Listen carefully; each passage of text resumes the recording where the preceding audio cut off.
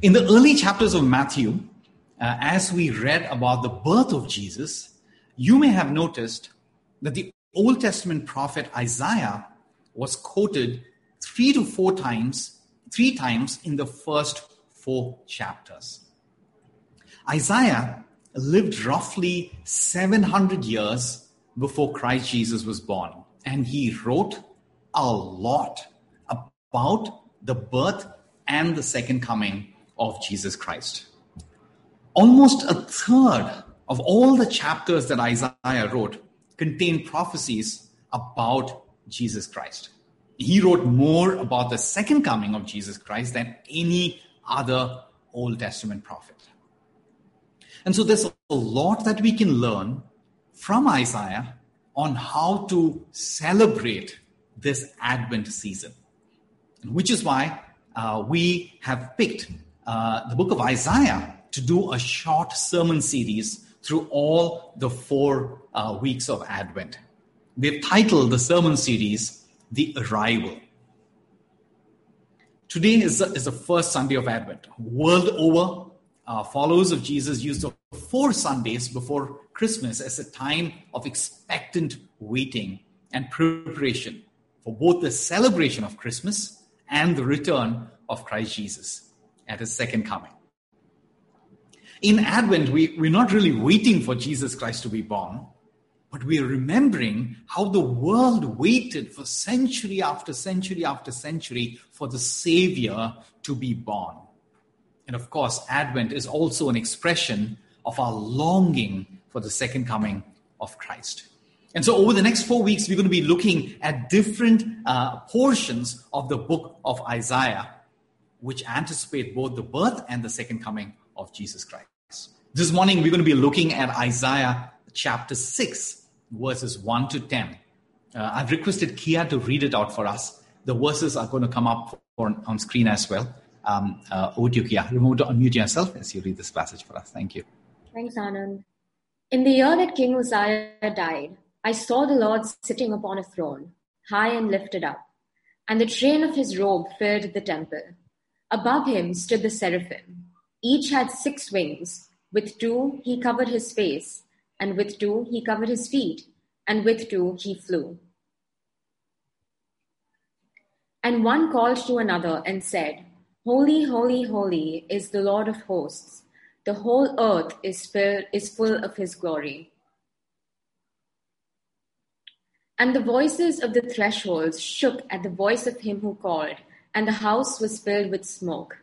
And I said, Woe is me, for I am lost, for I am a man of unclean lips, and I dwell in the midst of a people of unclean lips. For my eyes have seen the King, the Lord of hosts. Then one of the seraphim flew to me, having in his hand a burning coal that he had taken with tongs from the altar. And he touched my mouth and said, Behold, this has touched your lips. Your guilt is taken away, and your sin atoned for. Then I heard the voice of the Lord saying, Whom shall I send, and who will go for us? Then I said, Here I am, send me.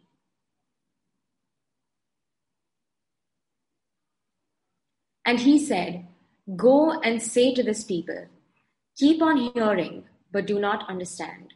Keep on seeing, but do not perceive.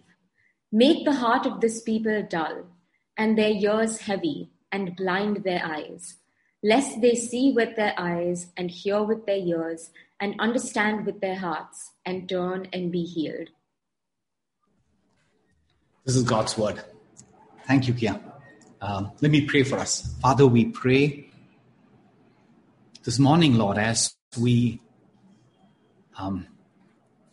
begin the Advent season this year, we pray that you would give every one of us a fresh revelation of Christ Jesus, because it is only in Jesus that we can find eternal joy. And oh Lord, you know that how each and every one of our hearts need this eternal joy in our hearts today. So help us, Lord. I pray that you would pour out your Holy Spirit into every one of us, that we would receive this revelation of Christ, this new vision of Christ Jesus. In Jesus' name we pray. Amen. Amen. The second part of the passage that we read is quite challenging. Look at the verses on screen, verse 9 and 10. God is telling Isaiah, go and say to this people, keep on hearing, but do not understand. Keep on seeing, but do not perceive. Make the heart of this people dull and their ears heavy. Blind their eyes, lest they see with their eyes and hear with their ears, lest they understand with their hearts and turn and be healed. After a spectacular encounter where God saw Isaiah in all his glory, God is now sending Isaiah the prophet to a people who will hear but not understand. God is sending Isaiah to a people who will see but not perceive. God is sending Isaiah to preach good news to a people who are going to reject it. God knows this. God knows the people are going to reject him, and yet he is sending Isaiah to this very rejection. This is quite challenging to understand, isn't it? It's challenging, but it is very real, and it's very relevant in every one of our lives today. Haven't we all shared the good news of Jesus Christ to people who have rejected it? Many of us, we have experienced this very rejection that Isaiah is about to experience. Even if we haven't experienced this rejection, perhaps one of the reasons we don't share the gospel often enough with our friends who don't yet know Jesus is because we fear this rejection. This is a pretty strong and deep-rooted fear for many of us. And so this passage is extremely relevant to us. And I'm hoping, by God's grace, to equip us a little bit to face such rejection.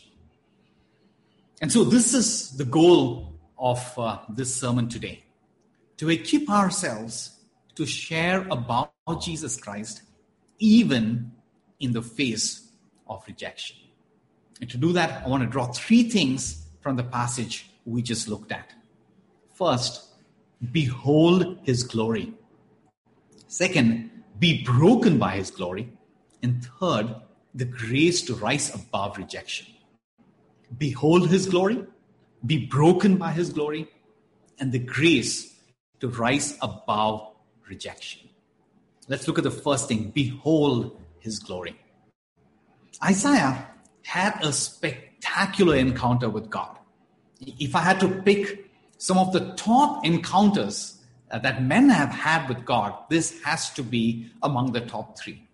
Moses had a couple of spectacular encounters with God. John, in the book of Revelation, had a remarkable encounter with Jesus Christ as the judge. And Isaiah here has this incredible vision of God seated on his throne in heaven. I saw the Lord sitting upon a throne high and lifted up, and the train of his robe filled the temple. And as he saw this vision, he heard the seraphim or heavenly creatures who are crying out, holy, holy, holy is the Lord of hosts. The whole earth is full of his glory. This is a spectacular revelation of God in all of his holiness and in all of his glory. Straight up, I'd like to show us something that is remarkable about this revelation of God that Isaiah had. And this is also the reason that I picked this passage as the first one to preach on the first Sunday of Advent from the book of Isaiah. And here's what I want to help us see. The vision that Isaiah had was a vision of the pre-incarnate Christ. It was the pre-incarnate Christ that Isaiah saw sitting on the throne, high and lifted up in his vision. Isaiah saw Jesus 700 years before Jesus was born incarnate through Mary's womb. Let me establish this biblically first before I go any ahead. Turn with me to John chapter 2, verses 37 to 41. It's going to come up for us on the screen. This is John, the disciple of Jesus, writing. Verse 37, though he, that is Jesus, had done so many signs before them, they still did not believe in him, so that the word spoken by the prophet Isaiah might be fulfilled. Lord, who has believed what he heard from us? And to whom has the arm of the Lord been revealed? Does this kind of remind you of the passage we just read in Isaiah chapter 6? Hang on, let's read some more. Verse 39 in the same chapter in John. Therefore, they could not believe. For again, Isaiah said, he has blinded their eyes and hardened their hearts, lest they see with their eyes and understand with their heart and turn, and I would heal them. Verses 39 and 40 in John chapter 12 are an exact quote from the passage we're looking at today from Isaiah chapter 6. But hang on, look at this verse 41. Isaiah said these things because he saw Jesus' glory and spoke of him. In quoting Isaiah chapter 6, John is telling us that the vision that Isaiah saw was a vision of the pre-incarnate Christ himself. Just consider John chapter 12, the passage in John chapter 12 we're looking at. Verse 37 is talking about Jesus. They saw all the miracles that Jesus did, but they did not believe him. And verse 39 and 40 are a direct reference to Isaiah 6, where he sees a vision of God, and God tells him, I'm sending you to a people who are going to hear and not believe.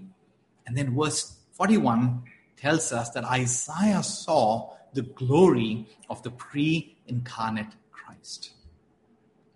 D.A. Carson, a very well-known theologian, in his commentary on the Gospel of John, explains it this way. John, the disciple of Jesus, is unambiguously connecting Jesus to Yahweh, the Lord of hosts, the Almighty. And D.A. Carson says, Isaiah saw Jesus in some pre-incarnate fashion. Jesus was born as a human being on Christmas Day, but Jesus has existed from forever. He has existed eternally before he was born out of Mary's womb. John chapter 1 verse 1, in the very beginning was the Word, and the Word was with God, and the Word was God. Isaiah, in the passage that we read, has a spectacular vision of the pre-incarnate Christ in all his glory and holiness and splendor. And guess what happened to Isaiah? What happened to Isaiah when he beheld Christ in all his glory?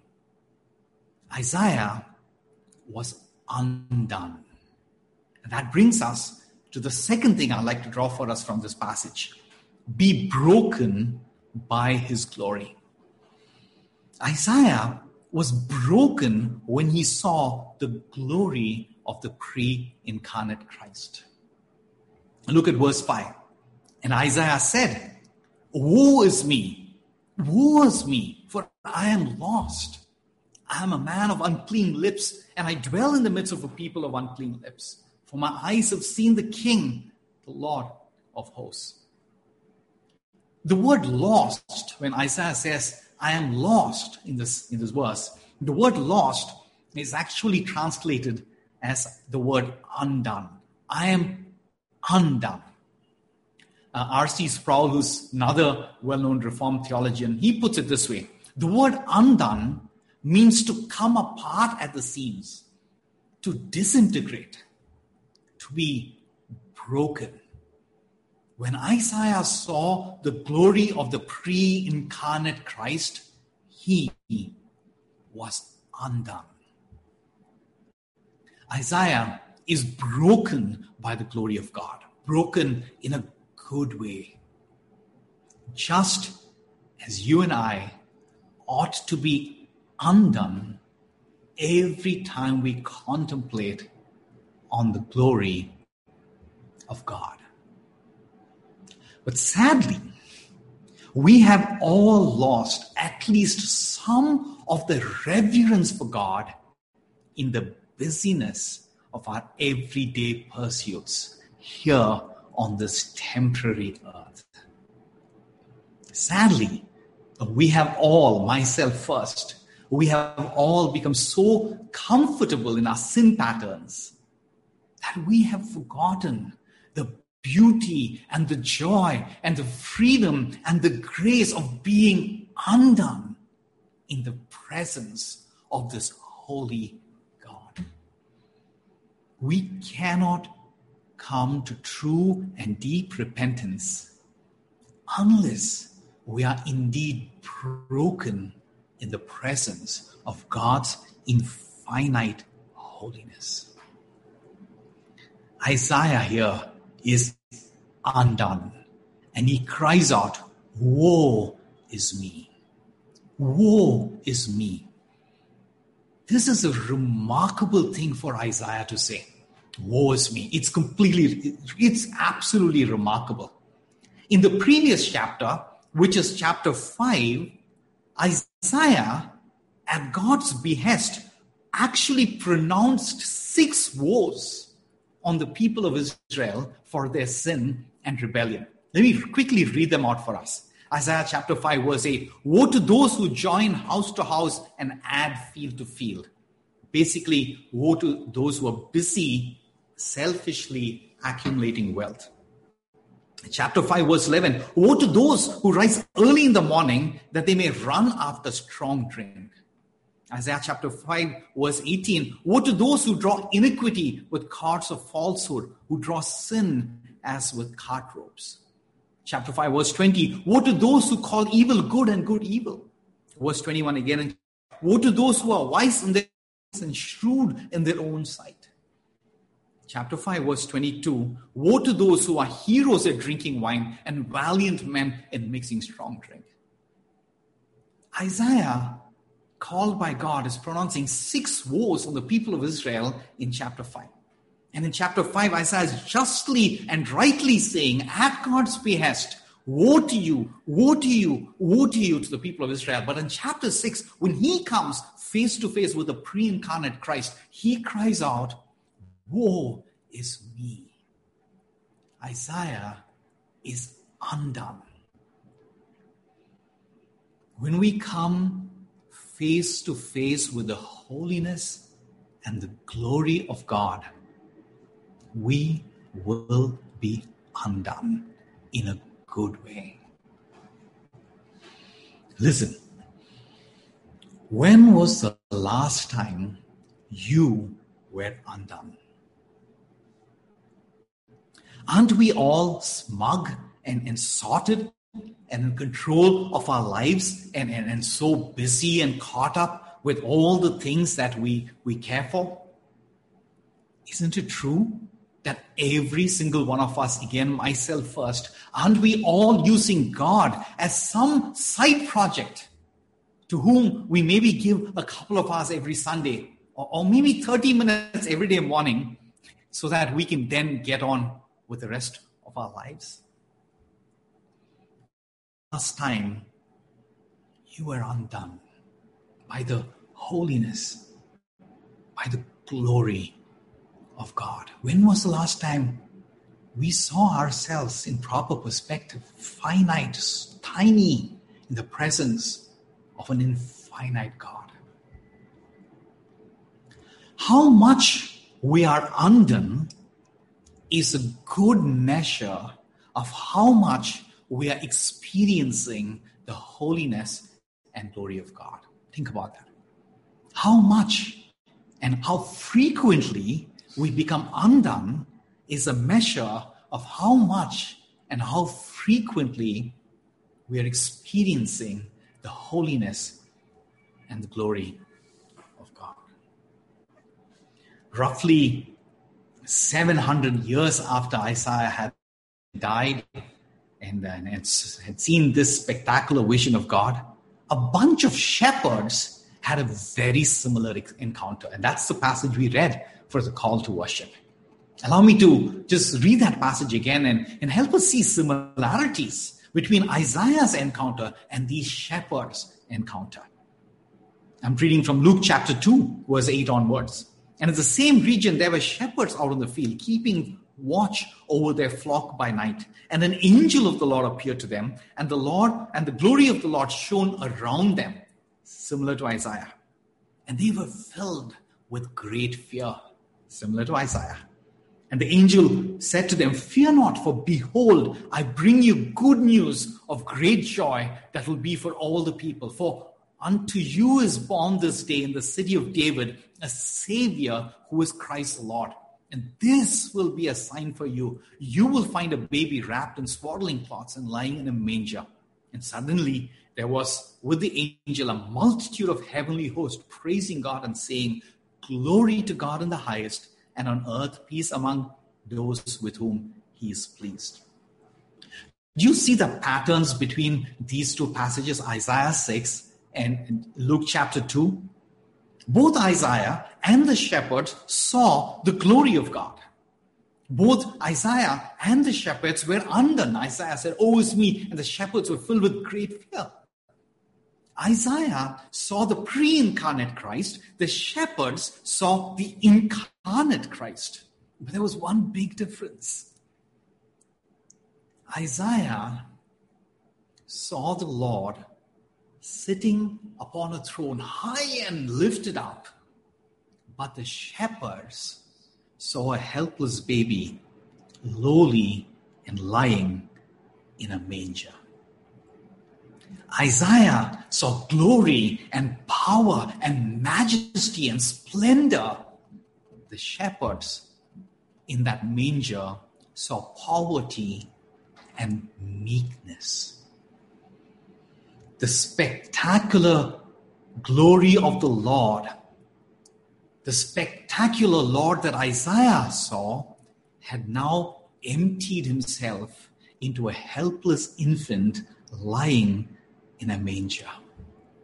The pre-incarnate Christ whom Isaiah saw in all his glory had emptied himself of all his heavenly glory to come and live among men and women on this broken earth. To quote Philippians chapter 2, Christ Jesus, though he was in the form of God, did not count equality with God a thing to be grasped, but emptied himself, taking the form of a servant, being born in the likeness of men. This is the joy of Advent, that God emptied himself for your salvation and mine. That brings us to the third and the last thing that I'd like to draw out for us from this passage. The grace to rise above rejection. God himself, the King of all the universe, humbled himself to be born as a baby to save humanity. But did humanity welcome him? No, we did not. We rejected him. John chapter 1 verse 11, he came to his own, and his own did not receive him. A few days ago, when we were all reading through Matthew chapter 1 together, this is what Aji shared in her CBR reflection. She said, at his holy conception, Christ was initially rejected by his earthly father. All through his life, Jesus was rejected by a whole lot more people than those who accepted him. And then again at the end of his life, as he was hanging on the cross, Jesus was rejected by his beloved Father as he carried all of your sins and mine upon himself, as he lay dying on the cross, being punished by the Father, not for any sin that he did, but for every sin that you and I and everyone who would come to believe in Jesus had done. Jesus endured rejection all his life, at his birth, through his life, and even at his death. After he died and rose again from the dead, All those who had accepted Jesus and had faithfully gathered in the upper room. We read that in the book of Acts. And those among the faithful who had gathered, they numbered only 120 people. Just 120 faithful. Alan Hirsch, in his book, The Forgotten Ways, estimates that by AD 100 years after Christ, by AD 100, there were only 25,000 followers of Jesus. Just 25,000 followers 100 years after the Savior of the world came. Roman historian Tacitus, he estimates that at that point in time, when Jesus was born, when Jesus walked the earth, the entire population of Jerusalem and the surrounding regions where Jesus lived and preached was about 600,000 people. So by a very, very rough estimate, 25,000 people accepted Jesus, but 575,000 people rejected Jesus. Imagine this. The God of holiness and glory had humbled himself to be born as an infant. And this God himself was broken for men, dying on the cross for our sins. And he was rejected.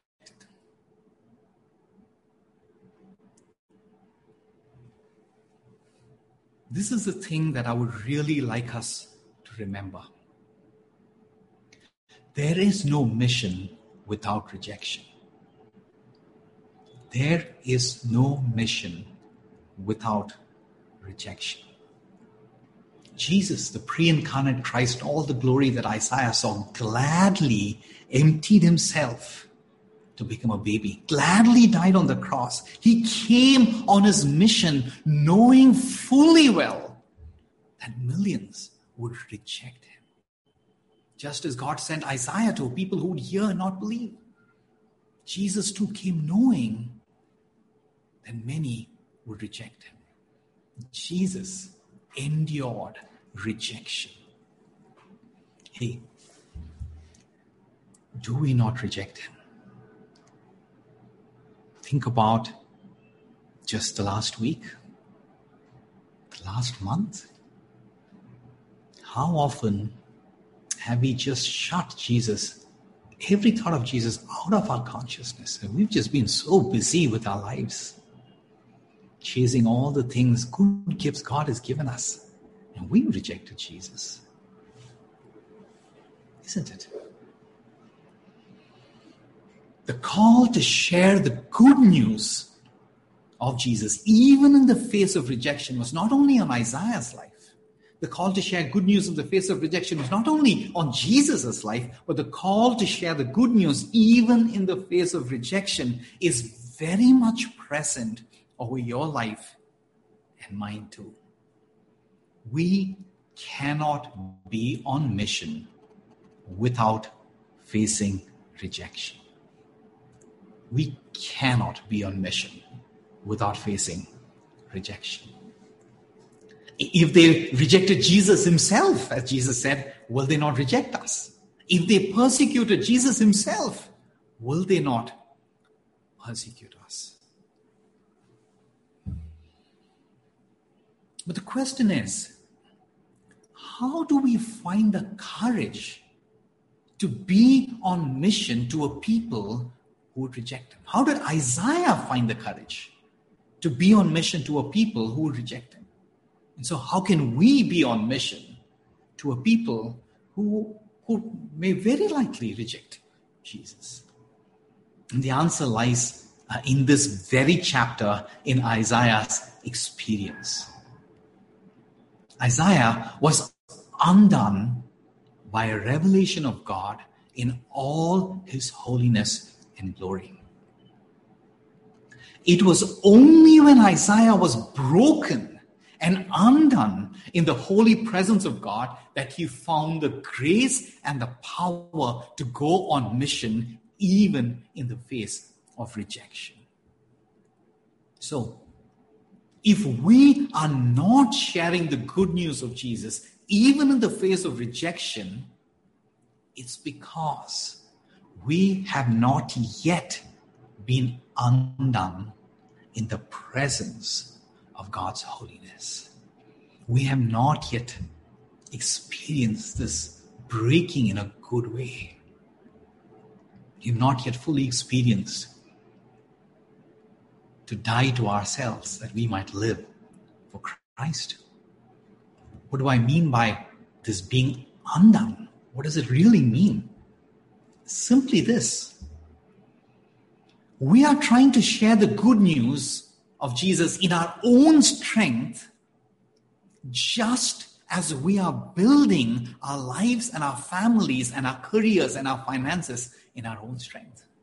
See, it's the same pattern. It's not different at all. It's the same sin pattern in every one of your lives. My life first. Myself first. We are trying to share the good news in our own strength, just as we are trying to build our families and our careers and our finances and our whatever else we are trying to build in our own strength. And this strength in self is sin. It is a rejection of God. To be broken, to be undone, is to see the holiness of God, to see our own sinfulness, and to come running to Christ our Savior in repentance and in faith. Only in this brokenness, only in this state of being undone, can we be on mission even in the face of rejection. We need to experience this being undone in God's presence daily if we really desire to be on mission daily. This is the call of Advent. We need to be broken. We need to consider our lives worth nothing in the surpassing knowledge of Christ Jesus. I mentioned from Alan Hirsch's book that by AD 100, there were only 25,000 followers of Jesus. But through that century, believers were faithful. They continued to remain on mission even at the face of rejection. We've talked about the intense persecution the early church endured. So much rejection, but they persevered. They were undone. They saw the glory of God. They ran to Christ and they persevered on mission even in the face of rejection. As they continued, Alan Hirsch documents in his book, by the year 310 AD, there were 20 million followers of Jesus. 20 million. 25,000 followers of Jesus who in God's grace had persevered to be on mission even in the face of rejection, had grown to 20 million followers of Jesus. We can overcome rejection. God's kingdom is advancing. Jesus is saving the lost. He is redeeming his elect. Whatever the circumstances may be, whatever the hardships may be, he is on his story of redemption is unfolding, and you and I are called to be partners in that story of redemption. We close just with this one last sentence. As the Son of God laid down his glory to choose and find us in a world that rejected him, will we lay down our glory for his mission?